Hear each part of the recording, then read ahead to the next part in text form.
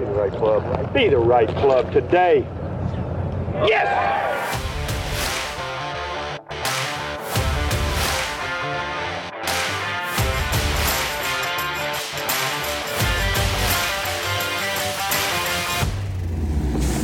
Hello, everybody. Welcome to another Be the Right Club Today podcast. One of our most listened to podcasts, one of our most popular podcasts was with our good friend right over here, Dr. Raymond Prior. I always mess that up. I always say Mr. Raymond is just So we've been blessed. We're here at the Academy. We're here in Howells Bay, and we've been blessed to get Doc to come in for a couple of days and spend some time with us. So we wanted to all sit down and shoot something together. Raymond, welcome. Thanks, guys. It's great to be here. Appreciate you. So we've been talking off air a little bit about the struggle, and that can be all encompassing, right? That can be golf course, that can be life, business. You know, one of the things that you and I have been talking about a lot is how kids growing up need to feel some struggle. Let's talk about that a little bit. Let's talk about, and then how in your situation and your experiences and what that struggle looked like, and just from a psychological standpoint, how do we deal with it? What does it look like? How do we grow from it? I think you use the word struggle too often when we think of that as a negative word or like a bad thing. There's not an Eastern philosophy, a Western religion, a scientific theory in terms of psychology anyway that doesn't acknowledge and embrace struggle. It's a part of life. If you want to get better at something, whether that's a sport, a knowledge area, a relationship, whatever it is, it's going to include some struggle. There's going to be some heartache. There's going to be some rejection. There's going to be mistakes. There's going to be loss. There's going to be failure involved. And I think too often we look at those things like they shouldn't happen or that it's a bad thing if they are. And so just overall, I think it's important for us to just, I don't want to say embrace struggle, but understand like it's required for growth, period. And we don't have a choice to not struggle in our lives. There's not a human being that's ever existed that hasn't struggled. And if you're going to play this game, struggle is baked in. The game is literally designed to try to make you struggle physically, strategically, psychologically, etc. And so to your question about young people, if we as adults don't let them struggle and allow them to continue to work through it, they don't learn the skills or the resilience and even the relationship with struggle that allows them to move through it and learn from it. Think about a toddler learning to walk. If every time it falls, you pick it up and don't allow it, it'll never figure out how to pick itself up and actually learn to walk. There's not a child in the world that doesn't learn how to walk eventually, given their physical abilities, if you let them figure it out. And of course, we might help them and encourage them along the way. But if you picked your kid up every time they tried to walk, they would never learn to walk. That goes for, kids learning how to deal with conflict, how to deal with learning and not maybe doing so well in school, all the way to the struggles that come with playing golf. It's important for us to support people and help them through it. But there's something to be said about we're doing things for them that take the struggle away, that then essentially we don't build up a thick enough skin to be able to deal with it later on in life when we have to deal with it on our own. How do you think that with golfers, do you think we try to avoid, we're almost, you from a professional playing career, do you think you were almost predisposed to trying to avoid struggle at all costs? Yes, totally. I laugh because we spend our whole life trying to be the best we can be and skirt trouble and struggles and all that sort of stuff. Yeah. Every time I struggled, it was pointed out to me by somebody, and I didn't need anybody to point it out to me. That's right. I was well aware. I was in the middle of it. What's interesting to me, like if we're in the business world, take golf out of it, and we have a bad day from a business perspective, we're not going to change our life, right? It was a bad day. I had a rough day at the office, right? You're going to typically go to sleep, have a cold beer, and wake up and be ready to go the next day, right? Typically. If it's a long-term pattern, obviously some things change, but one bad day on the golf course could literally change your life if you're weak enough to allow it, right? It can. I was a panicker. I've talked about it all the time on here, right? But that's the scary thing about golf is one bad shot.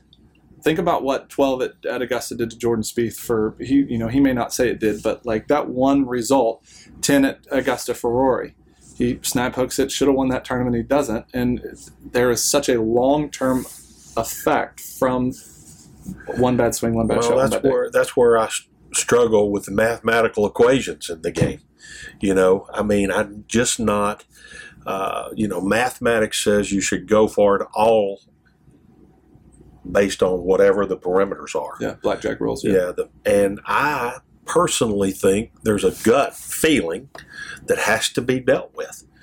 Because if you don't deal with that and you make the mistake, you're going to live with that forever. And I really liked what Cam Smith said in the interview after this last weekend about his shot on number 12. I just made a bad swing. And, we make bad swings because of various things. Maybe a puff of wind came up that he felt, and he felt like he needed to get on top of it a little bit more, or whatever. I don't know what it could have been. But a lot of things cause a bad swing. But if you get so marred in what you did there, it looked to me like he put it aside.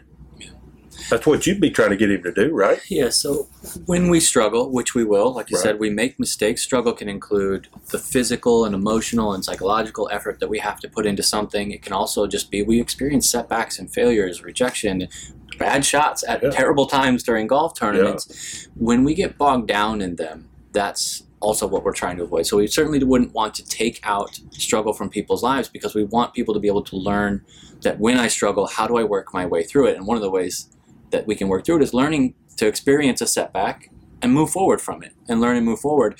When we don't give people the opportunities to struggle, it's difficult for them to figure that out on their own through their direct experience. And then it becomes really susceptible for us as soon as we are struggling or experience a swing like that in a moment like that, to then try to revamp and redesign the whole thing.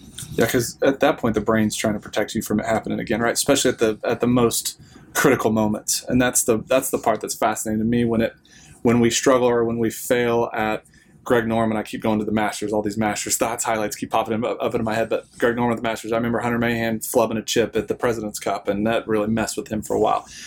How do you get your clients, your students to overcome when it happens? Obviously, we can slough it off at the range, right? But when it happens at the biggest moment, how do you get them to overcome it?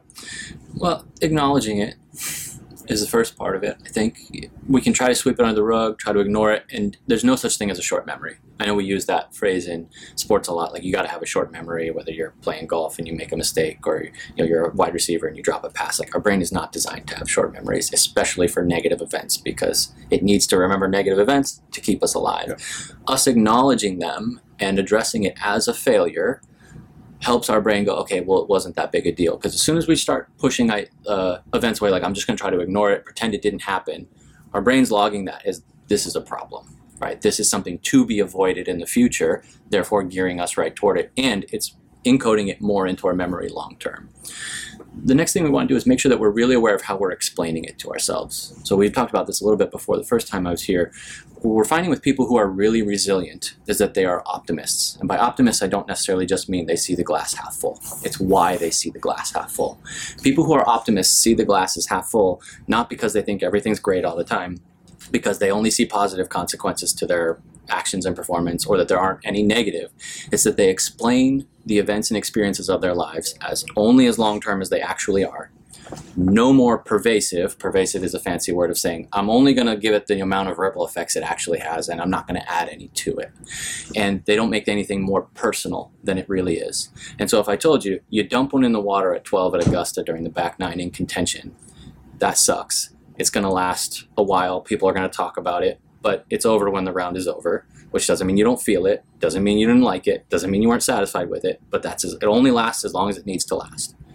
It's not a reflection of your overall game. It's not a reflection of how well you actually handle pressure in the long term, or all the ripple effects. It doesn't mean that your wedge game is terrible, or it's just, it was a shot that I didn't hit well. And I don't take it personally, meaning I'm not saying that I'm a bad golfer, that I can't handle pressure, that I'm a choke artist, etc. I'm assessing it as how well did I actually execute my skills, my effort. Then it's only a short-term, temporary, non-personal problem. People are pretty resilient when they're facing difficulty, and it's only as long as it needs to be, it's only as widespread as it needs to be, and we don't take it personally. We're far less resilient, and struggle and failure and rejection boggles us down, and we get stuck in it for longer when we explain things pessimistically, which is we make them longer term than they really are. We make them way more widespread than they really are, and we take things really personally. So for example, if you dump one in the water on number 12 at Augusta and you go, my whole round is ruined. I'll never have a chance of competing for the Masters or any other tournament ever again. I'm making it much longer term than it really is. I would say I can't handle pressure, period. I've now made the ripple effect of that mistake apply to things that it doesn't actually apply to. And number three, I'm a bad golfer, or I'm not a championship golfer, and I've made a personal conclusion about something that is not personal. If I told you those are the two ways you would interpret the same event, we have no reason to be resilient with a pessimistic explanatory style, because once you go, this is really long-term, really pervasive, and really personal, the next conclusion I'm going to make is, well, why would I keep trying? Or there's nothing I can do. Right. Whereas if we see something more short-term, more localized, and more non-personal, that goes, well, now I can go fix something, or I can change something, I can make an adjustment, and we deal with our current reality closer to as it is. When we explain things pessimistically, we're making it worse than it really is in a subjective way that we actually experience directly, and that can keep us stuck in struggle for a long time. So if we let ourselves struggle and we acknowledge our struggles and our mistakes and our failures, but are mindful of how we are explaining them to ourselves, that's why we see the glass as half full or half empty, even after really difficult events or some of like the hardest moments of our lives. That's amazing. Yeah, we would call this, for those who are listening who are interested in the psychology, these are what we call our explanatory styles. Optimistic is short-term, localized, and non-personal. Pessimistic explanatory style is long-term, pervasive, and personal. So, like I said, I wished I'd have known you a long time ago. If I can just add to that, with that, what we're looking for with those two optimistic explanatory styles is a different level of acceptance. So we've talked about acceptance before, really important. Next, yeah. Acceptance, to be clear, doesn't mean we like it, doesn't mean we're comfortable with it, doesn't mean we're satisfied with it, doesn't mean we're stuck with it forever, and it doesn't mean we don't care. It means we're dealing with our current, past, or future situation without preference, meaning as it is. Human beings are pretty resilient when we deal with our current reality, or our reality in general, closer to truth.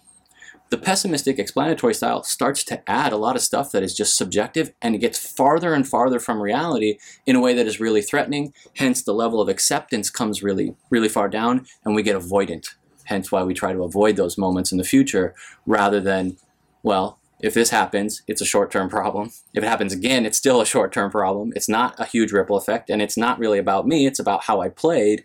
Then you get to that same situation, and it's a non-threatening event, and then you can actually play freely the next time you get there. But if I explain it pessimistically, I'm going to worry about the possibility of it, and then when I'm actually there, I'm in threat response mode. I'm not in go play freely mode. So with Cam or any other player that had the situation happen on 12 at Augusta in contention, having a chance, especially in Jordan's situation where he was leading the tournament.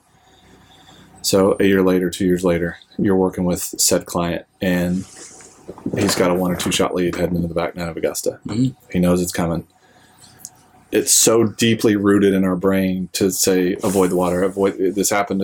It's going to pull up. The memory banks are there, just like you said. You can't avoid it. And that's the one thing that talking to guys like you, some of the other sports guys we've had on, sports psych guys, like the brain is doing it to protect us. Right. How do you get them to get through this? How do you... It starts with your level of acceptance. And that's where I was going to say, you have to accept that you may hit it in the water again. You might.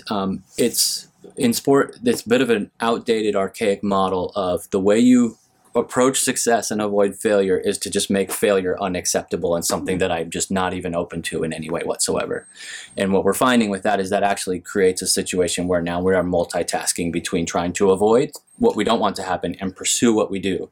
And this is really important because we can't do both at the same time for 2 reasons. One, we suck at multitasking. Human beings think we're good at multitasking. We are not.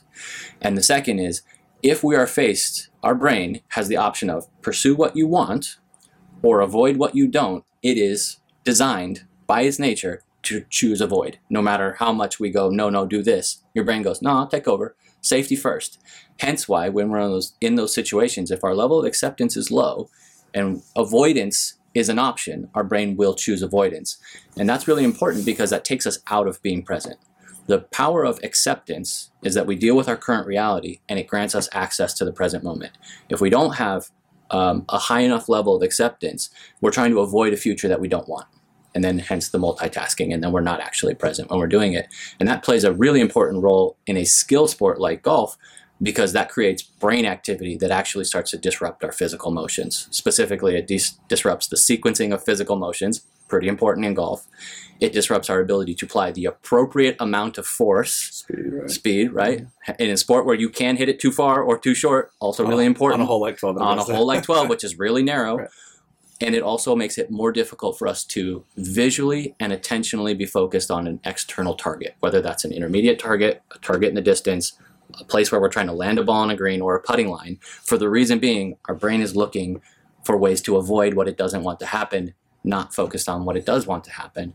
And so without acceptance, I mean, the optimistic explanatory style and the acceptance that it creates, credible acceptance, is what grants us access to the present moment. And it is at the heart of like the research around what makes people resilient and present and high performing, high functioning, happy, healthy human beings revolves around acceptance. For that reason, there's just so much that revolves around it that allows us to be, and it's not trying to avoid discomfort and uncertainty, which we cannot avoid. So to your question, acknowledging it, acceptance of it, and acceptance of the possibility that it might happen again is what allows you, when you come to that moment again, to have that memory without it being something that necessarily prompts a defensive response from you, where you can go, yeah, that happened, possibility that could happen again, and because I'm open to that and willing to accept it, which again doesn't mean I would like it, would want it, be satisfied with it, doesn't mean I don't care, it means I would go, okay, and then my brain can go, well, if that's okay, I can prioritize what I want to do without trying to multitask between avoidance at the same time. It's so interesting because you talked about acceptance a lot, right? And we always viewed it a lot of times as acceptance after the shot happened, right. Like accept whatever our belief was or our commitment level was. But to me, and we had this conversation a couple of weeks ago about 18 at Sawgrass. It was right after Sawgrass, and it was like, I would have never in college, high school, mini tour, would have never stepped up on that team, been okay with it in the water. Yeah. Never. Like, you just, a good player, you can't do that. You got to avoid the water at all costs. Let me clarify. Not okay with. Sorry, accepting of, and that's different because makes it sound like either I don't care or that I would like it to happen. I don't want to hit the water, but like for me to make a good committed swing, there will be a percentage of golf balls that go in the water. There has to be. If I hit 100 balls there, I'm gonna to perform my best, I'm gonna hit a couple in the water, right? I never viewed it like that, so I was going to avoid the water at all costs, and then that brings way right into play, and it brings more left into play. Yes, it does. And it's even hearing you say it, it's a freeing thought, right? Like it frees you to say, let's go make a free golf swing and let it go. Your thoughts? Yeah. Well, I've been on the tee on 18 when I needed to. I was going to say, there's one of us here who's actually played that hole. And, I never thought about hitting it way right. I never thought about hitting it in the water. All I thought about was, I have got to be right down there. Yeah. That was the only message I sent to my brain. And, I mean, Freddie started telling me that as we walked off the green on 18, how you're the best driver here this week. You know that. He said it no less than a dozen times from the 18th green. From the 17th green to the 18th tee. And I, without hesitation, pulled the driver out and aimed it right down the left-hand side. I never dared it to go in the water, and I never dared it to go right. I said, that's where I want it, right there. Yeah. And you were not multitasking. I was not multitasking. Yeah. That's the point. That's what I kept sitting here thinking. I wasn't multitasking. Yeah. And it's hard to get to that point, though. I'll have to tell you that because, and I talk about it a lot, by reducing the size of your world. If you take in the whole world, if you take in everything that's around you, you start multitasking because you're aware of everything that can happen wrong. Mm-hmm. And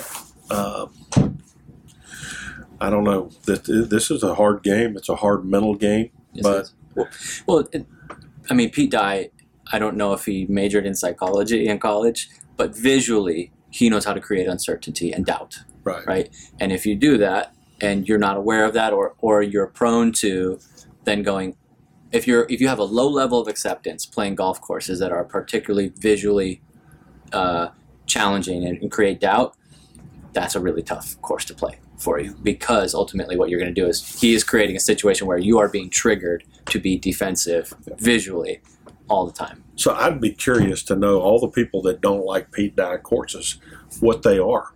Yeah. From a mental standpoint. Yeah. Which category do they fit into? I imagine that a Pete Dye golf course is not very enjoyable to play if you have a very low level of acceptance, and then therefore you're playing it through anxiety. Right. Any golf course would be less enjoyable. Well, that's where yips come from. For sure. 100%. Yeah. And I mean, we've all, I'm not afraid to admit it on here, everybody watching here, I've had some yippy moments in my life. Not a whole lot when I was playing the tour, but since then, where I don't play all the time, been pretty yippy with those wedges around the greens. That's why I admired what Scotty Scheffler did this last weekend. I thought he was unbelievable around the green. Well, and I think, anybody that's played the game at a high level for a long time has dealt with it before. You see Bernhard Langer putting with a bunch of different types of putters. Jim Furyk went to a bunch of different. You start to see that kind of breakdown. Doc, my question for you, going back to leading up to 12. So for our listeners at home that are leading into a short-sighted chip shot that they don't like, talking about yips, or a tee shot that they've always played bad. They've always played a hole 13 bad at their home course for their club championship. Self-talk. What can we kind of write down little things in our notes or something to just kind of get us thinking correctly? We've preached, before we talk to you, we've preached process. What are we trying to do? What's our next most important shot? Or our next question is, where's the target? Going kind of Gio Valiente on us, target. What are we trying to do? Can we process the negative, the anxiety, out-process, maybe not over-process? Or can we self-talk our way into being a bit more free and being accepting? You can, and again, the key with that is that your inner dialogue has to be credible. If it's not credible, if you're telling yourself, just focus on the process, but underneath that, you're going, you better not blast this thing wherever, again, that has more credibility. Where I think is more helpful for people in those situations, that increases the credibility of their inner dialogue, or their self-talk, as you would call it, is not trying to convince yourself that you're comfortable, everything's going to be certain, and everything's going to work out, but to have an inner dialogue that's more geared toward, what do I want to do? How do I want to do it?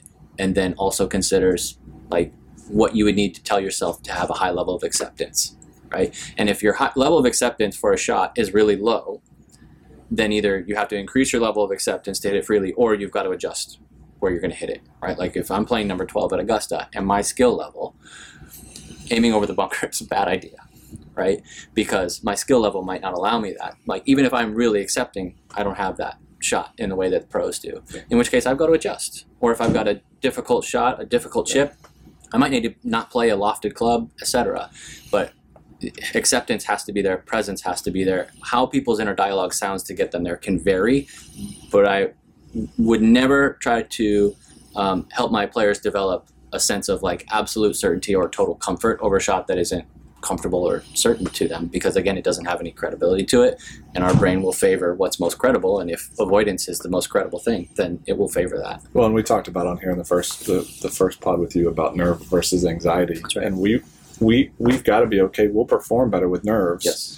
And so not being comfortable is okay. Yeah. It's just, again, how can we make that free committed golf swing? That's how right. can we let go of future outcomes, as you put it? I like to say there's no strings attached to the golf ball. Just send it. I'm sitting here thinking, what does the word permission mean to you? Permission. Yeah, it means acceptance.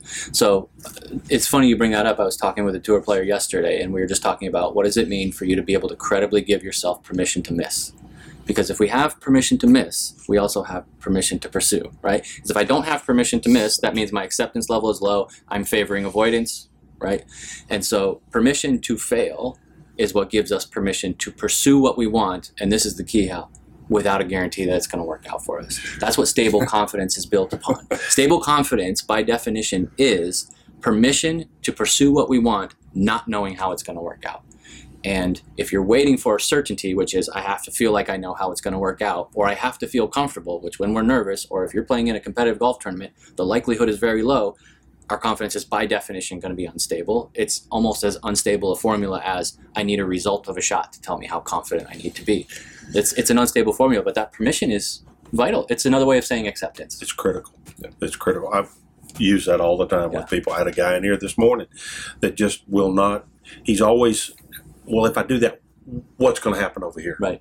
So he's never going to proceed forward. Right.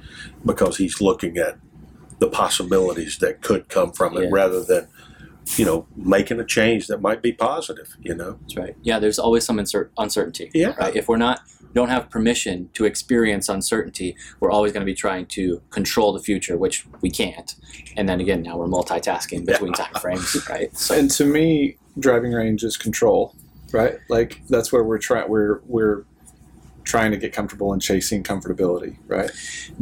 I think the driving range, just from a psychological standpoint, is just an environment where stable confidence is not required. Like the situation that you're in is conducive to acceptance and groundedness because results don't matter. And there's really no bad shots. I mean, you can hit a bad shot, but there's no penalty for it. Then there's no reward for it. So it's a situation, it's just like playing a practice round. People play far more freely in practice rounds because the situation, because scores don't count, you get to hit a shot twice.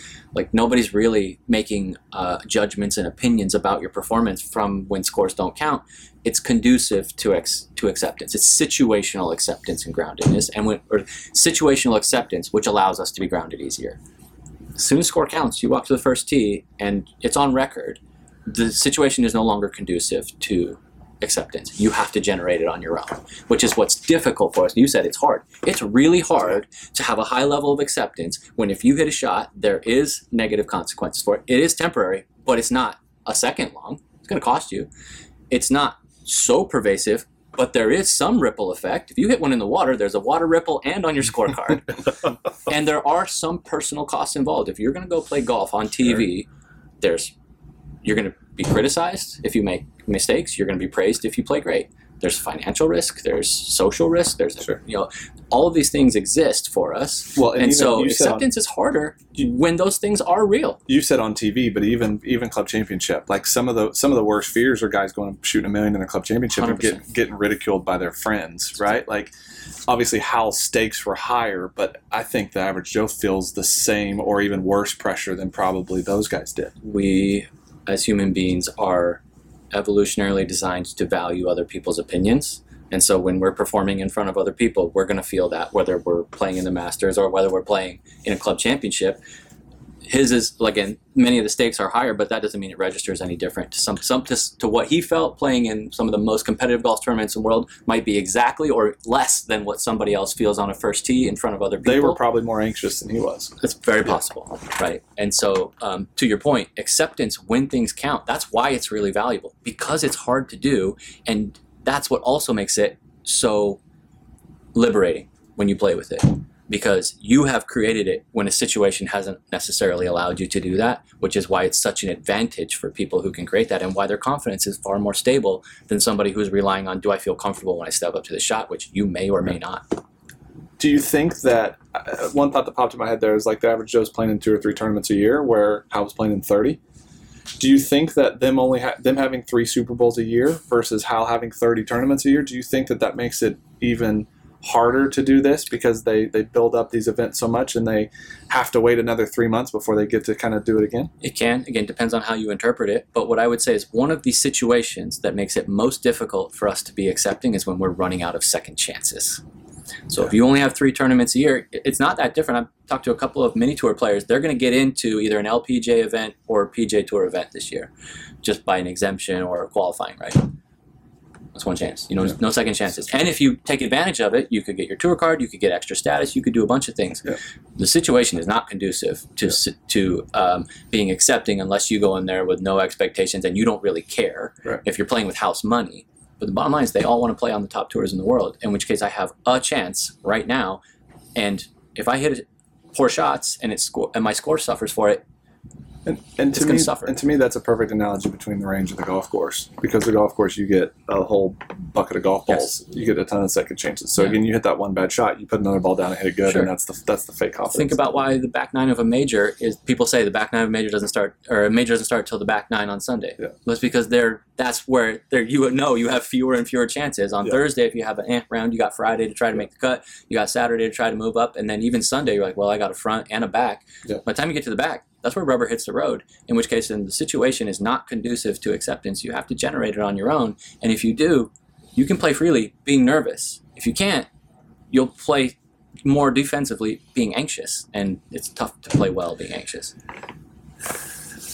I was nervous the whole way. I believe it. Would you say edgy? Like just kind of on edge? Just hyped up. Yeah. Yeah, it's an elevated state of, we would call it arousal in psychology, where physiologically we are elevated. Yeah. I mean, I remember when I won the PGA, I was nervous as I could be. Yeah. It was negatively affecting me on 12, 13, and 14. And finally on 15, I put my head in a towel and I said, look, this is going to define you if you don't stop this. We have to get so laser focused from here in on what we want to do on each shot, which is what you've been saying. Yeah.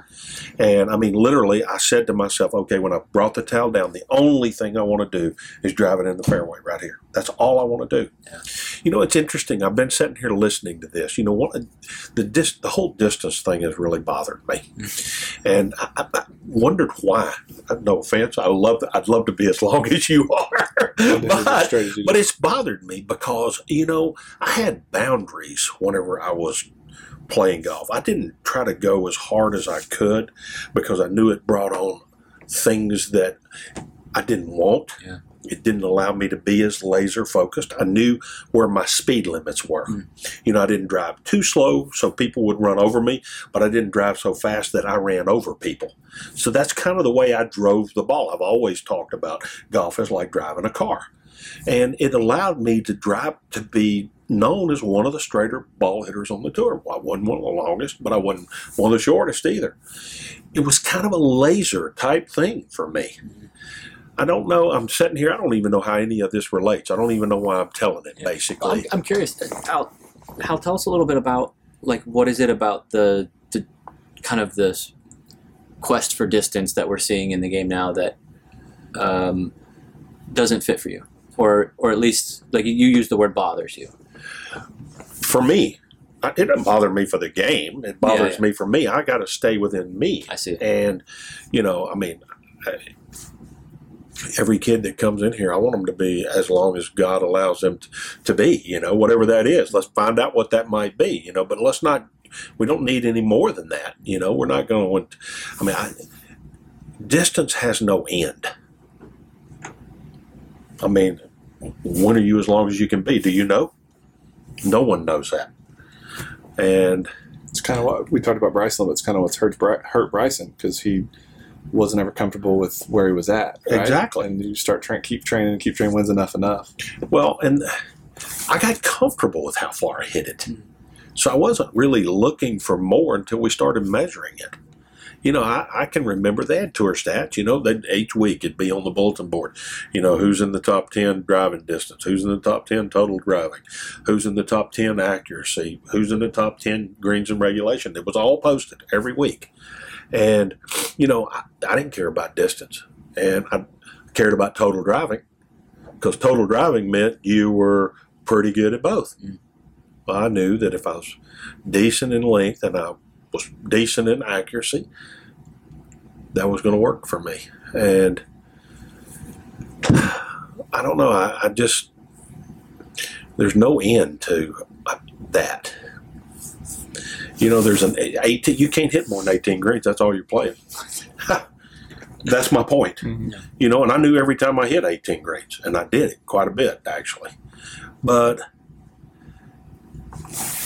I guess then if I could have said, well, I need to be within 10 feet of the hole on all 18 greens.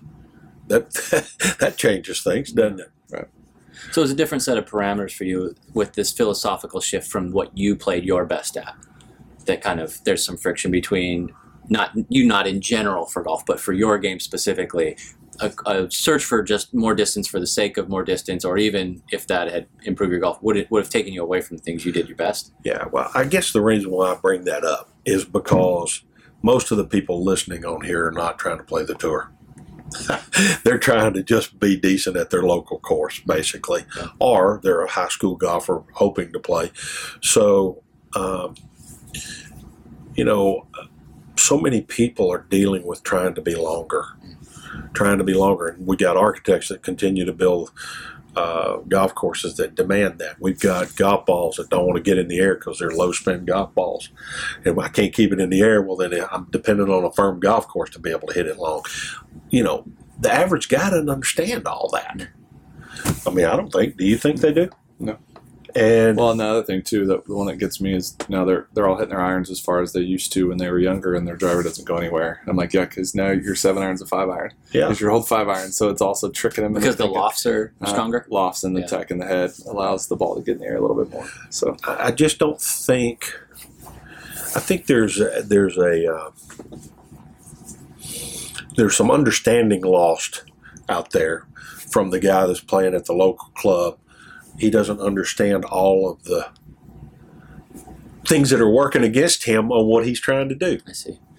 Do you see for younger generations of players than you, so whether that's people who are on tour now or even your college and high school players, do you see areas where when you see them moving in that direction, I get the sense that distance is one of them, you feel like it's actually more detrimental to them than it is helpful for their development overall?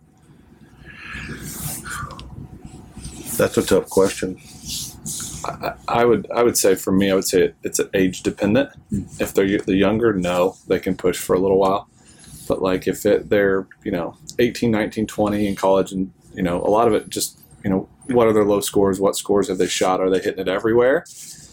There's a lot of kids that want to come in here and hit 7 iron 210 yards, and we'll both. If we gave the same kid the same a lesson on the same day, we were going to both tell him, like, dude, you got to tone that down a little bit. Like, we've got to control this golf ball a little bit. And for me, it's all about the tools, right? Like, hitting it long is a hammer, and we want to control the speed a little bit, to have a wrench and to have different types of wrenches and to have some power tools and to have all those tools, right? Because as you play and how obviously, and you guys listening, that you don't get your stock numbers all the time. So there's got to be some speed control. Look at how many off-speed shots Scheffler had to hit at Augusta and all that stuff. So to me, it's you. Well, you said it on the lesson we did where we were talking about cruising speed, and I think if you're going to play at the highest level, you've got to have adequate speed. Functional speed was what I was coming up to when we were talking about speed earlier. But I don't think that you can go full on max and be the best player you can be. But I think you've got to make sure you hit it far enough to play number 11 at Augusta that's at 520 now, and if not, you're going to have 240 in. Like, that's not a recipe for success out there. So there's a fine balance, and it's gearing more towards speed, but you also have to be functional and have to be able to hit the center of the club face and hit the right distances that you're trying to hit. So I think agree with you that age has something to do with it. So every kid that comes in here, we want them to be absolutely as long as they can be within reason, and to where their speed is under control and they can reasonably hit it where they're trying to look at. But I give a lot of lessons to a lot of older people in here, and I'm trying to get them to slow down. I'm trying to get them to shorten their golf swing, and it's working against everything they're thinking to do that. And I'm sure you see the same thing. They say distance doesn't matter to them, but it's all bullshit. Excuse me for saying that, but it does matter. Yeah. And they can't move to the next level because that is the underlying current within everything that they do. I've got to be longer. I can't sacrifice anything. So correct me if I'm off course, I get a sense that part of your friction with the distance is not the distance itself, it's the rigidity around it, that it must be the focal point, that other things become sacrificed for it to the point where it actually, like you said, the chase for distance is disrupting your ability to develop the tool set that you're talking about that is required to play adjustable, flexible golf. That's exactly what I'm talking about. I couldn't have said it better myself. I've been trying to for 15 minutes. Okay, Thank you for putting it into those words for me. But we fight that in here. I mean, I had 2 people in here today that was an issue with. Yeah. Well, and Doc, we've talked about your golf swing a little bit, right? And you've got quite a bit of speed. And one of the things we see all the time is when they come in and they're, man, Chase or how we're not hitting very good. We're struggling with this and that. Okay, so we ask them to slow down and make an exaggerated motion just so we can reprogram motor patterns, all that stuff, right? How far to go? It doesn't matter how far it went. Right. Did you do what we asked you to do? What was the objective? What process? All that stuff, right? Yeah. But instead, it went 10 yards shorter. Oh, I can't do that. I can't give up distance. It's like, okay, well then go back to what you've always done and what you're struggling with. Yeah. So one of the things that you could address in here, I think this is really powerful. I can get people to make a lot better golf swing as long as their ball is not there. If they'll just make a practice swing, they'll do, and I say, okay, I want you to max out on what I'm asking you to do. They will love what it puts up on the screen. They'll love it every time. The minute I roll a ball over there, it changes everything. Yeah, there's a result involved now, Mm-hmm. right? So you've talked about your process focus. If you take out the possibility for a result, people tend to focus more on the process. And then also we have a hit instinct as human beings if you put a ball in front of us. But it's no different than if you watch people playing around, especially amateurs, they make a practice swing. You're like, man, that's a pretty fluid swing. Then they step up to a shot and it's different, right? And then, of course, if you add anxiety into it, which is I'm worried about where this thing is going to go or how far it's going to go, now our brain activity has disrupted our physical ability to make smoother and more efficient swings in the first place. Well, and research has shown us lately that the club is squaring at like 3,500 degrees per second at impact. So like this squaring of the face to try to hit a ball where they want to hit it is what adds to all this, all us being mental head cases and being result oriented and reacting to the ball and hitting at the ball and all that stuff, right? Well, results matter to us as human beings, right? It's difficult. One of the questions I had with somebody I was talking with yesterday, they were asking about how to improve practice for amateurs. And for me, the first thing that they can do to improve their practice is to use the result of the shot and move it way down the priority list of metrics that you're using, right? Like where the ball actually finishes while you're practicing, whether that's block practice or you're doing drills or whatever, is far less important than are you actually doing the thing that you're trying to do and then waiting for the result to catch up by doing the right things. Right. And when we put the result way up here, it's not that the result doesn't matter, but when we're practicing, we put it so high up that we're missing all the stuff in between, and then we start trying to hit it where we want it to finish up instead of actually doing what it is we're trying to do. I don't want to throw names around, but you were giving a lesson to a very prominent golfer just a little while ago. He did not seem concerned with where the ball was going at all. He was simply concerned with what am I doing in my swing that is going to eventually allow me to hit the ball the way that I want to, and then I will worry about where the golf ball is going. It was one of the most, he probably hit 25, 35 golf balls in an hour, and it was one of the most efficient practices I've seen and lessons I've seen in ages, simply because he was partially not at all involved with the result, and he was more interested in how do I swing this club better, not how do I make the result better this fast. So I say this all the time to people in here. If I can keep your brain right here on this green carpet, that's one of the things that works against us, is because God gave us the ability for our brain to go places. That's right. And it goes places all the time. It does. And if we can keep your brain right here in this little 3-foot circle, we've got a better chance of getting you to do what will produce the kind of outcome that you want. What I would even say with that, Hal, is just to prioritize this, right? Our brain has the ability to go all over the place, and that is a wonderful ability for us. It will do that more often when we prioritize something that's not in front of us, right? So when we make being present and focusing on what's in front of us when we're doing it the priority, our brain is far less likely to jump that far. Yeah. And then when it does, we go, well, that's not where I want to be, and we typically refocus and narrow our focus sooner. And like you said, when you're trying to learn something and get feedback on it, that is super important. So let's go into some of your players and talk about this prioritizing idea. I'm always fascinated with this scale of golf being mental, golf being physical, and if you talk to whoever you talk to, if you're talking to a nerdy golf instructor like me, I'm like, it's all physical, it's not all really, physical, but right, it's fix your golf swing, right? And if you talk to sports performance guys and sports psychologists, it's all 100% mental. It's always a mental issue. You're shaking your head, and I love that because it can't be 100%. It just can't. How do you deal with your players when they say, Doc, I'm where I need to be, all the stuff mentally we've been doing, we're locked in, but the performance, the results still aren't great? Sure. When does it become, all right, you need to go see another instructor, or when does it become like it is a physical issue and because the balance and those questions I think are so important. For sure. I'm going to address that in two pieces because you asked like what percent is. Yeah. The percent is irrelevant. The order of operations is what matters. And I say that because whether our psychology is 1% or 99% of golf, which who knows what it is, just depends on what you're teaching. Everything is filtered through our psychology. We can't do anything physically without our brain allowing us to do so. That includes our involuntary stuff.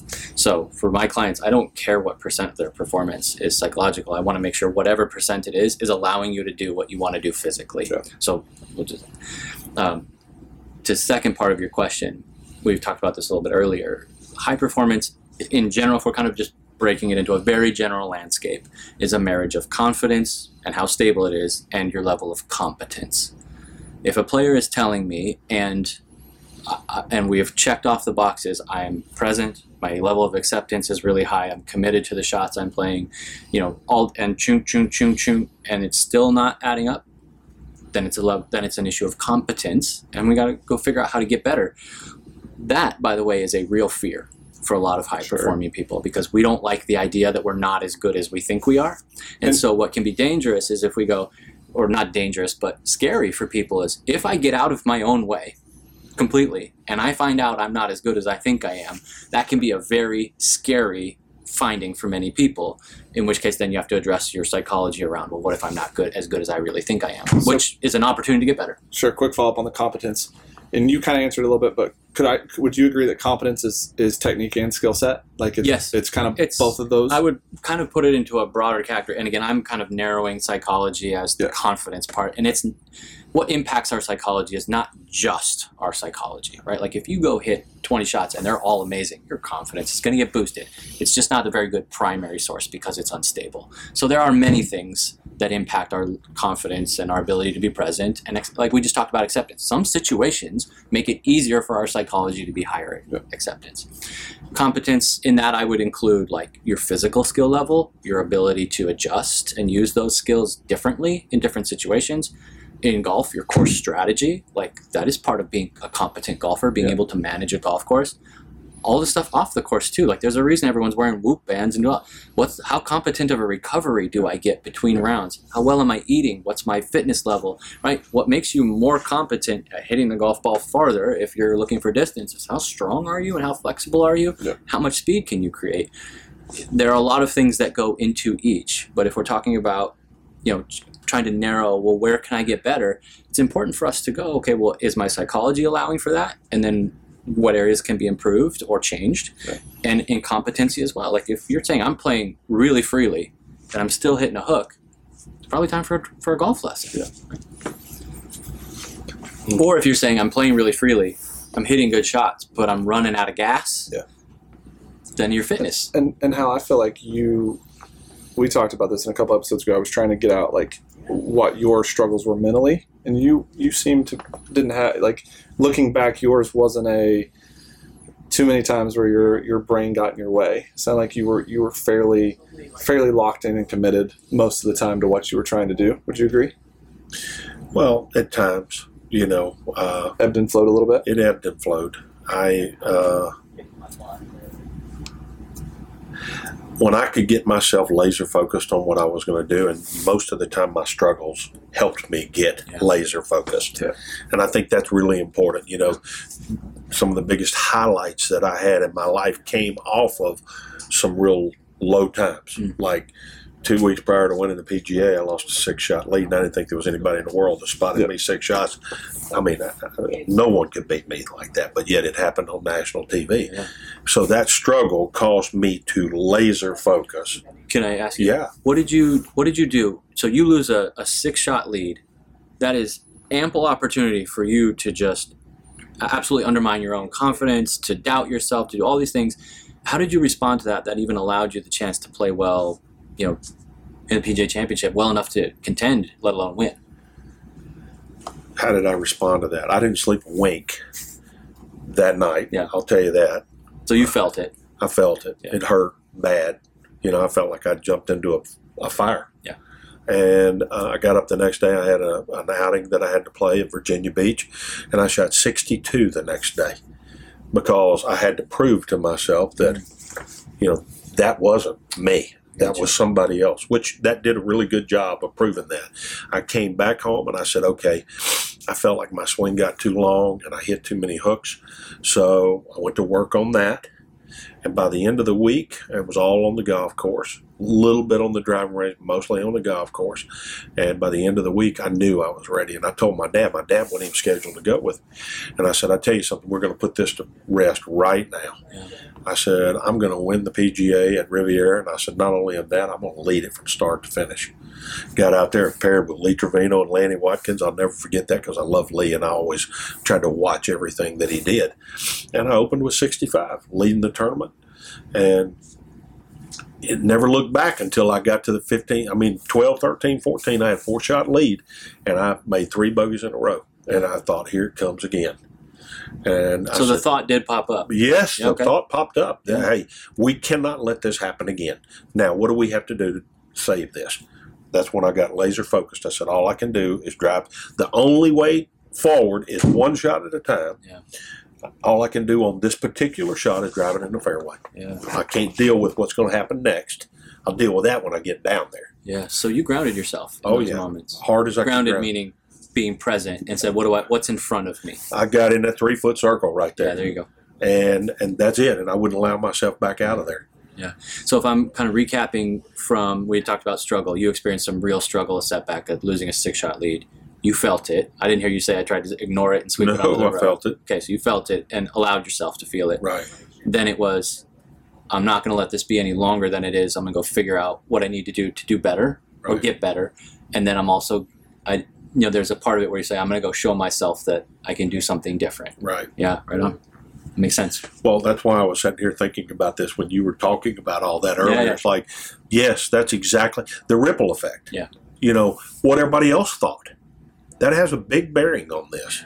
And, I had to get in that 3-foot circle all the way around. Will you talk about, you at the highest levels of performance, criticism is the background music to success. Mm-hmm. And there's a level of scrutiny and eyes and praise, by the way, that isn't as common in a lot of areas of our lives. Can you talk about what that experience was like for you, what worked for you, what didn't, the times maybe you got wrapped up in it, the ways you were able to know it, but not let it infect what it is that you're doing? Can you just tell us about that a little bit?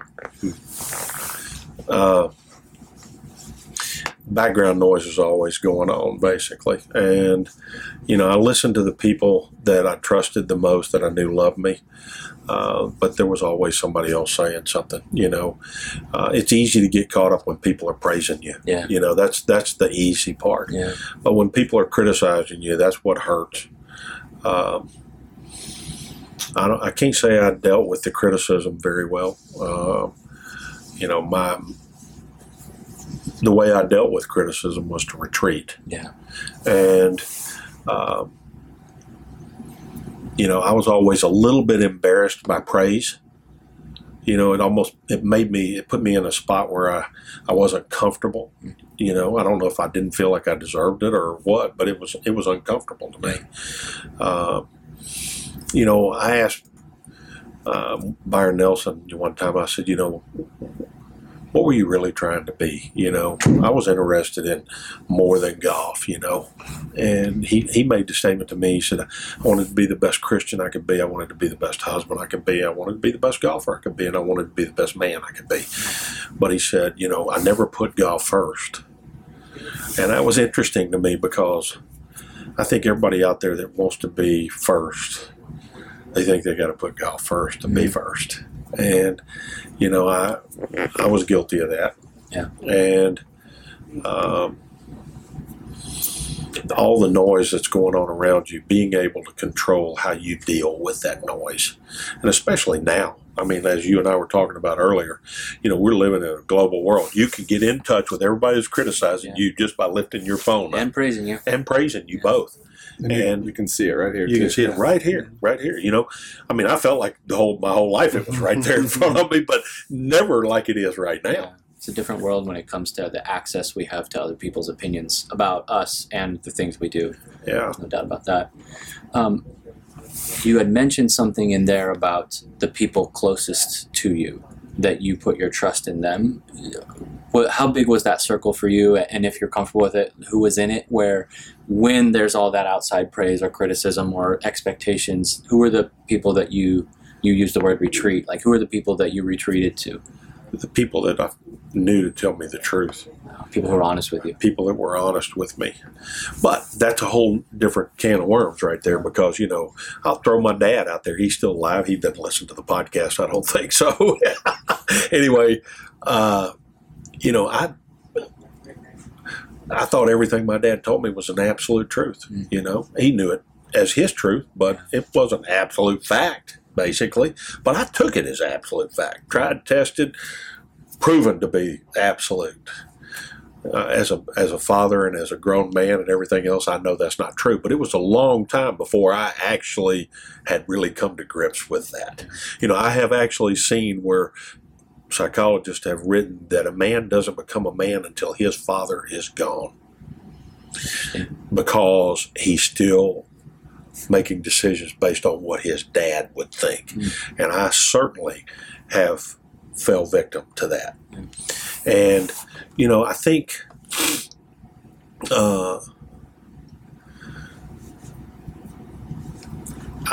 we talked earlier, this retirement thing for me has really been difficult. I don't know where I'm supposed to be and what I'm supposed to be doing and where happiness lies.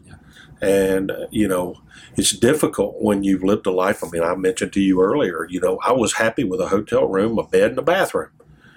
That was my life, and a TV. I needed a TV too, but I didn't need anything more than that. I knew I had the golf course the next day. I mean, I got to where I pick up fast food on the way home. I didn't even want to go eat because I didn't want to listen to the noise. Because someone's going to say something to you that fit into one of those two categories. They're going to either praise you or they're going to criticize you, and they may not directly say it, but you feel it. Yeah, there's a tone to it. Oftentimes, even a comment, "Hey, you played great. Oh, you lost a couple on the back." Like, well, okay, great. So it's praise, but it's wrapped up in feedback. Yeah, and as much as I hated that, in some ways I miss it too. I mean, finding the replacement for that. Yeah, I think it's difficult too because I don't know that there is a replacement for that, and like we had talked about it before. I've worked with clients in a lot of other sports who, when they leave that sport, there's a space that's not there that can't be replicated, and part of the challenge with that is there's not a replacement for it, and you have to, or what options we have available to us is to explore. Well, what do I want to fill this space with, not as a replacement, but as something different, and can be as meaningful or something meaningful to me in my life, but replicating it's really difficult. Like, how are you going to replicate the top levels of golf, or walking out of a tunnel on a Sunday if you play in the NFL? Like, there's no replication for that. And I don't mean to say that other things aren't great or fulfilling or better, but that is a very unique feeling that is difficult to replicate in other. I mean, there's a reason why people at the highest levels, they retire and then they go seek high performance in something else. And they're looking for that competitive spark, and sometimes you find it, and sometimes you don't. And some people need it. Other people find happiness and peace and fulfillment in other things. But when you take that thing away and you've built your life around it, like, there's a space holder there. Sure. So I'd be interested to know what you think about this. A lot of people think that those really bad shots stand out in your lifetime forever. In my life, that's not the case. I've hit really bad shots at inopportune times. But the shots that stand out in my mind were the shots that gave me the feeling of high. Yeah. A hole-in-one on 16. I made the first one at Waste Management. I made a hole-in-one there, and the crowd went nuts when I made it. That I can still tell you what club I hit. I can still tell you the way the shot looked. The bad shots that I hit in my life, they're there, but I don't have instant recall of them like that. Is there a reason psychologically that's that way? There can be a variety of things that go into it. I think that's how long something sticks with us and can be triggered in that way depends on our level of acceptance for it and how we encode that as a memory. If you hit a crappy shot in a big moment and you tell yourself, this is the worst moment of my life, I'm never going to live this down, it's going to haunt me forever. Don't be surprised if in 20 years someone shows a replay of something, or you just see that hole again, and then that memory is going to come up. If in those moments you go, "Oof, that was a clanky shot, I'm going to move on to the next one," and it's not a big deal, or it doesn't have to be any bigger a deal than it needs to, then what happens is we start to encode more memories that are the ones that we want to remember than the ones. And even if those memories do come up, they don't have the same gravity and the same intensity or the same pull towards us. It's just a memory of an event that didn't go the way we wanted it to, not something, again, that has to be that long-term, that pervasive. And particularly the memories that really, I don't want to use the word haunt, but can stick with us in a, man, I just can't get away from this, are the ones that we take personally. And then that sticks with us. But we build memories in a variety of different ways, but how we actually experience that event directly based on the psychological framework that we are experiencing it through, will depend very much how we see it later. Now, the great news is we can alter that. So there's a variety of different studies that show you could take the worst moments of your life, and I'm going to exclude like legit real trauma. But let's say it's golf related, where you hit a terrible shot at a time that was just not good for you, for your golf game, and view it through a different lens. That memory starts to change and it becomes less triggering, or when it gets triggered, it elicits a different response for us. And it's a good thing that we can do that, because a lot of our lives have ups and downs, good memories, not so good memories. But if we are really pay attention to how it is that we are explaining those events to ourselves, the lenses through which we're seeing them, and the meaning that we ultimately give them, that's going to determine how we actually directly experience them. And I don't want to make that sound like it's easy, but it is doable. Yeah. Doc, I have a question for you about, you use the word competency, so let's use technique, skill set. We'll say that's my side of we have a student, and that's my side of the student. Mm-hmm. Obviously, your side's the psychological side. We talk all the time, like, you don't ever have full control of your golf ball. They're going to have them flow through great. Do you believe that you can have full control over your side? And I guess my second question or follow-up question to that would be, do you think your side's easier to get to a level and maintain the level? Or do you think this side's easier to get to maintain? Meaning, obviously, when we see Tiger make the runs that he went on in 2000, his competency, his skill set side was 9.5 or 10, right, and his psychological side was at 9.5 or 10. And that's when you see Scotty Scheffler win 4 out of 6. Do you have an opinion on which one's more difficult to get to that 8, 9, or 10 level? And do you feel like you have to work on both about the same? Like, I know there's a lot of questions there, but it was just something I was grounded on. A little bit of apples and oranges, but not that different of apples and oranges. Addressing our psychology is what I call our inner work. It's an ongoing process. If you really want to develop your psychology and train it in a way to allow you to be great at something, and by that I mean long-term development, performing under pressure and being grounded in it, and also having a more fulfilling relationship with it, I think that is an ongoing process. So the idea that I'm going to sit down with somebody, we're going to go and check these boxes, and then I'll see when I see it. Not very likely, for the reason being, just like our physical skill sets, they are influenced by a variety of different things. And our psychology is not necessarily 100% controllable. If you're having a great day, you're grounded, you're present, and I give you terrible news, your psychology is going to change. Yeah. Now, it's going to depend on your psychology, how much it changes and what it changes to. Yeah. But if our psychology was 100% controllable, we'd just snap into flow state. And it's not. We can be grounded, we can be accepting, but our overall psychological state, or specific, depending on whether we're actually performing or if it's our larger life, is impacted by things outside of our control.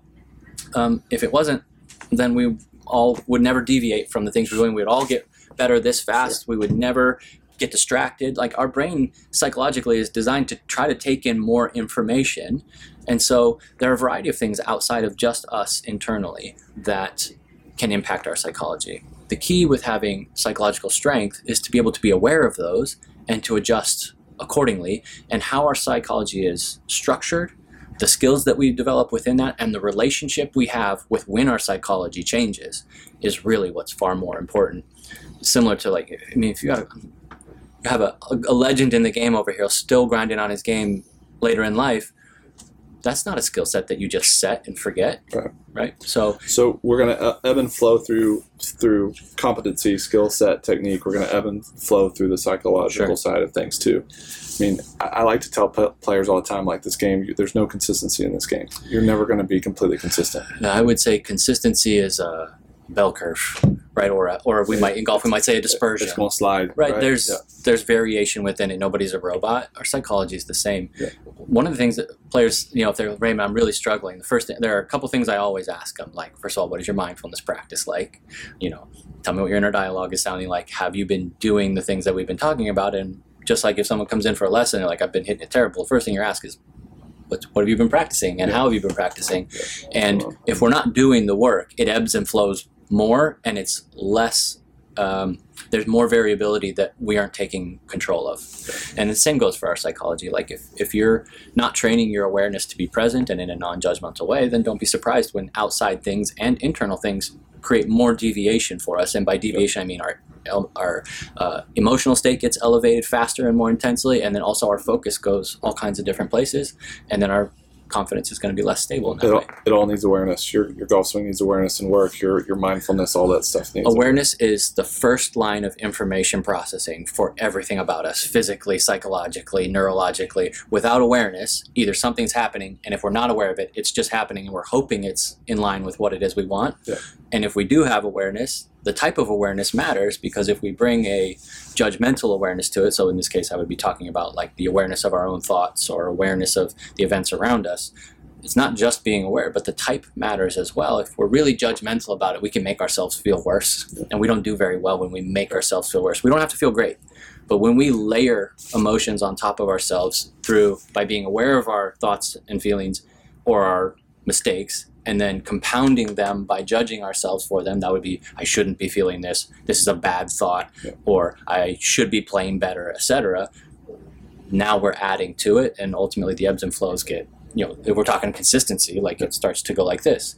There's nobody in the world who is completely consistent. What we're trying to do is, can I gear my psychology and develop my skill set to where it gets small enough that I can be really functional with it, and also have enough flexibility that I can use it, maybe not exactly how I intend all the time. That being, I'm trying to hit a straight shot, but I might need to hit one that doesn't sometimes. So I'm curious. You've worked with all sorts of people, highly successful people, and they all have qualities that set them apart. Are they aware of those qualities as much as you are aware of what they do? Sometimes. And my job is in part to help them be aware of that. And I'm only aware of what people can tell me. I'm an quote unquote expert on psychology, but I'm not an expert on any given person's psychology unless they grant me access to it. But a lot of my work is helping people. Really what my work is about is, can I help you gear your psychology in a way so that the things you're good at, you can do more freely? Because if you do them more freely, you're probably going to do them better. Right. And also, can I help you gear your psychology in a way that is going to make the struggle of getting better. And I don't necessarily mean feel better, but you're actually going to get better at it because your psychology is not getting in the way of you trying to avoid struggle. Yeah. So we talked a bit about title in this episode about struggle.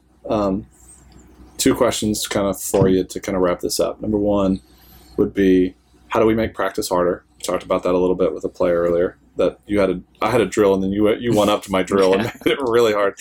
And then your drill was a little sadistic, but and then the second bit I want you to go into, from a parenting standpoint. You talked about letting kids walk and how they stumble and whatnot, but like this idea of how it's healthy to kind of push them to their limit and then see kind of how they react to it. Yeah.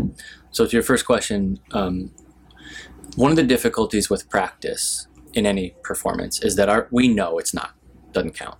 So there are things we can do to bring it closer, but bridging that gap altogether, we haven't figured out how to do it. Never going to be the same, right? For golfers, one of the things you can do if you're really trying to create pressure in your practice is play worst ball and do it with multiple balls, to the point where you want to get to the point where when you're standing over any shot, you're feeling some pressure to have to hit it well. So with the player we were talking with earlier, it's 3-ball worst ball, which means if I'm going to hit a shot from a place where I really want to hit it, it means I got to hit 3 good shots in a row. And so we're creating a situation that is not conducive to acceptance, right? And being grounded, because it's very easy for me to start thinking about the 3rd shot I hit when I'm on the 1st one. And if I hit one, whatever, it's really difficult to be accepting of the fact that I still got to hit 2 more balls and I'm probably playing that one. Or I might have to play one that's worse, right? Amen. It's a little bit sadistic, but what it does is it provides us opportunity after opportunity after opportunity to be accepting and be grounding when it's difficult to do so. In terms of, for parents, we just say it's a general rule of thumb. The less we can do things for people when they are capable of doing it, the better. So essentially, don't do anything for your kids that they can do for themselves. If they can carry their own golf bag, carry their own golf bag. If they can schedule a lesson have them schedule a lesson. When we start doing things for people, they don't have to struggle to figure out how to do it, but also we're robbing them of the opportunity to go, I can do hard things. And that is, it's like self-belief is not just, I think I can do it. Real self-belief is, I think I can handle hard things and I can deal with them. And we rob that of people if we don't let them try and fail and help them along the way. But trying and failing is like the best thing we can do to learn. What we want to do is push people to just outside of their current skill level for practice. Like the most efficient practice for us, and this includes golf, is we have somewhere between a 60 and an 80% success rate for something. Whether that be like I'm doing a motion in block practice or maybe even a target drill, where I'm going to have to really focus and buckle down on what I'm doing to be successful, but it's not so far out of my current skill level that it's impossible, right? Like here's the danger of perfection. Like the success rate is not attainable, and therefore it becomes very easy for us to give up as soon as it's not that. So we want something that's just outside of our current skill level, and then let them struggle and see how they go. And if they need help, then we can provide some feedback and some information, or maybe even teach them something. But if they can do something on their own, let them do it. For the reason being, they learn to struggle, they learn to deal with failure and success. And when they do succeed or execute the way they want to, or do something that they weren't sure they could do, we give them the opportunity to go, I can do hard things. And that is where resilience is built from, because resilience is not everything's easy for me and I walk through life. That's essentially the formula for entitlement. Self-belief and hardiness and resilience goes, I'm pretty sure I can do hard things. I'm not totally sure, but I'm pretty sure. And then we try hard things. And when we try hard things, we get better. And if, as adults, again, when we just do stuff for people, particularly young people, we are robbing them of that opportunity. And they are everywhere if we let them have it. We were talking about you're teaching your son to ride his bicycle, right? Yeah. If you hold the back of his seat the whole time, he can't ever figure out, I'm pretty sure I can balance this thing and ride. Exactly right. But also, if you just shove him down a hill, he's going to eat it, and then he's going to hate riding his bike. Yeah. So if you hold it long enough, let him ride, and you're kind of near him, and then he goes, I can do this. That's what happens when we let people struggle. And he might fall a couple times, but you're not putting him in a situation where he's going to eat it and bust his teeth, but you're also not doing it for him. And now he has the opportunity to go, I can ride a bike without you having done it for him.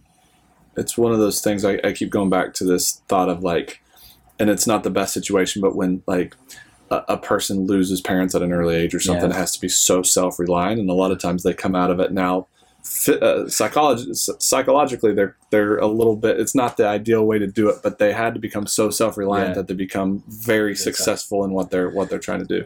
Tough environments, typically people come out of them in two directions. Either it's too tough and they flounder in it, or they come out really tough on the other side. Even if we look at some of the highest performing groups in the world, which are usually high efficiency military units, they are really tough. Yeah. But they are not so far out of where people are that it's easy for them to quit, or it crushes them altogether.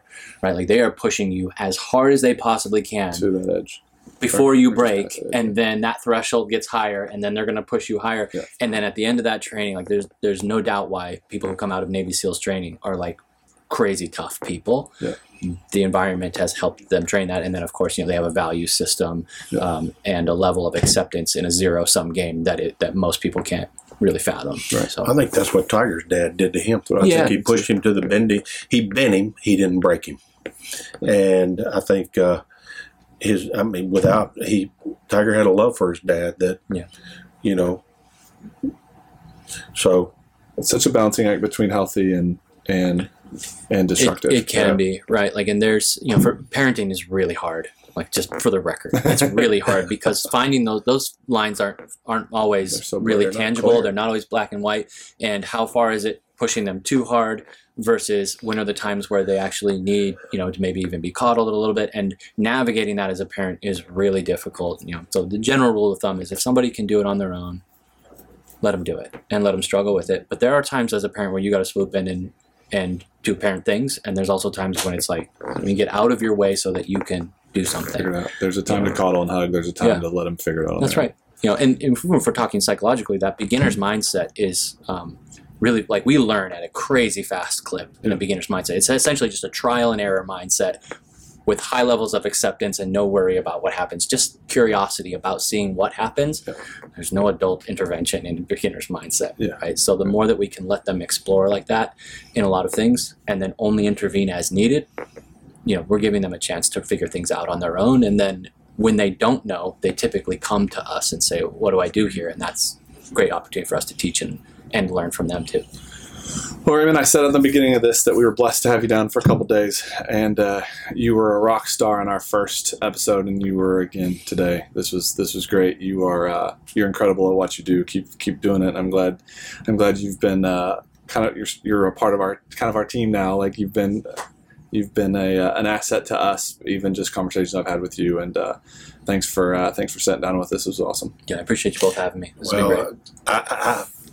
I don't even know how to say this. You're ahead of the game. That's all I'm going to say. You say it so eloquently and so easy to understand. And I hope everybody out there is grasping what he's saying, because it's rock star status. Thank you both for having me. Awesome opportunity, and I hope we can do it again soon. We're definitely and I appreciate going to. the compliments We will. as well. Thank Sure. you. Thank you, guys.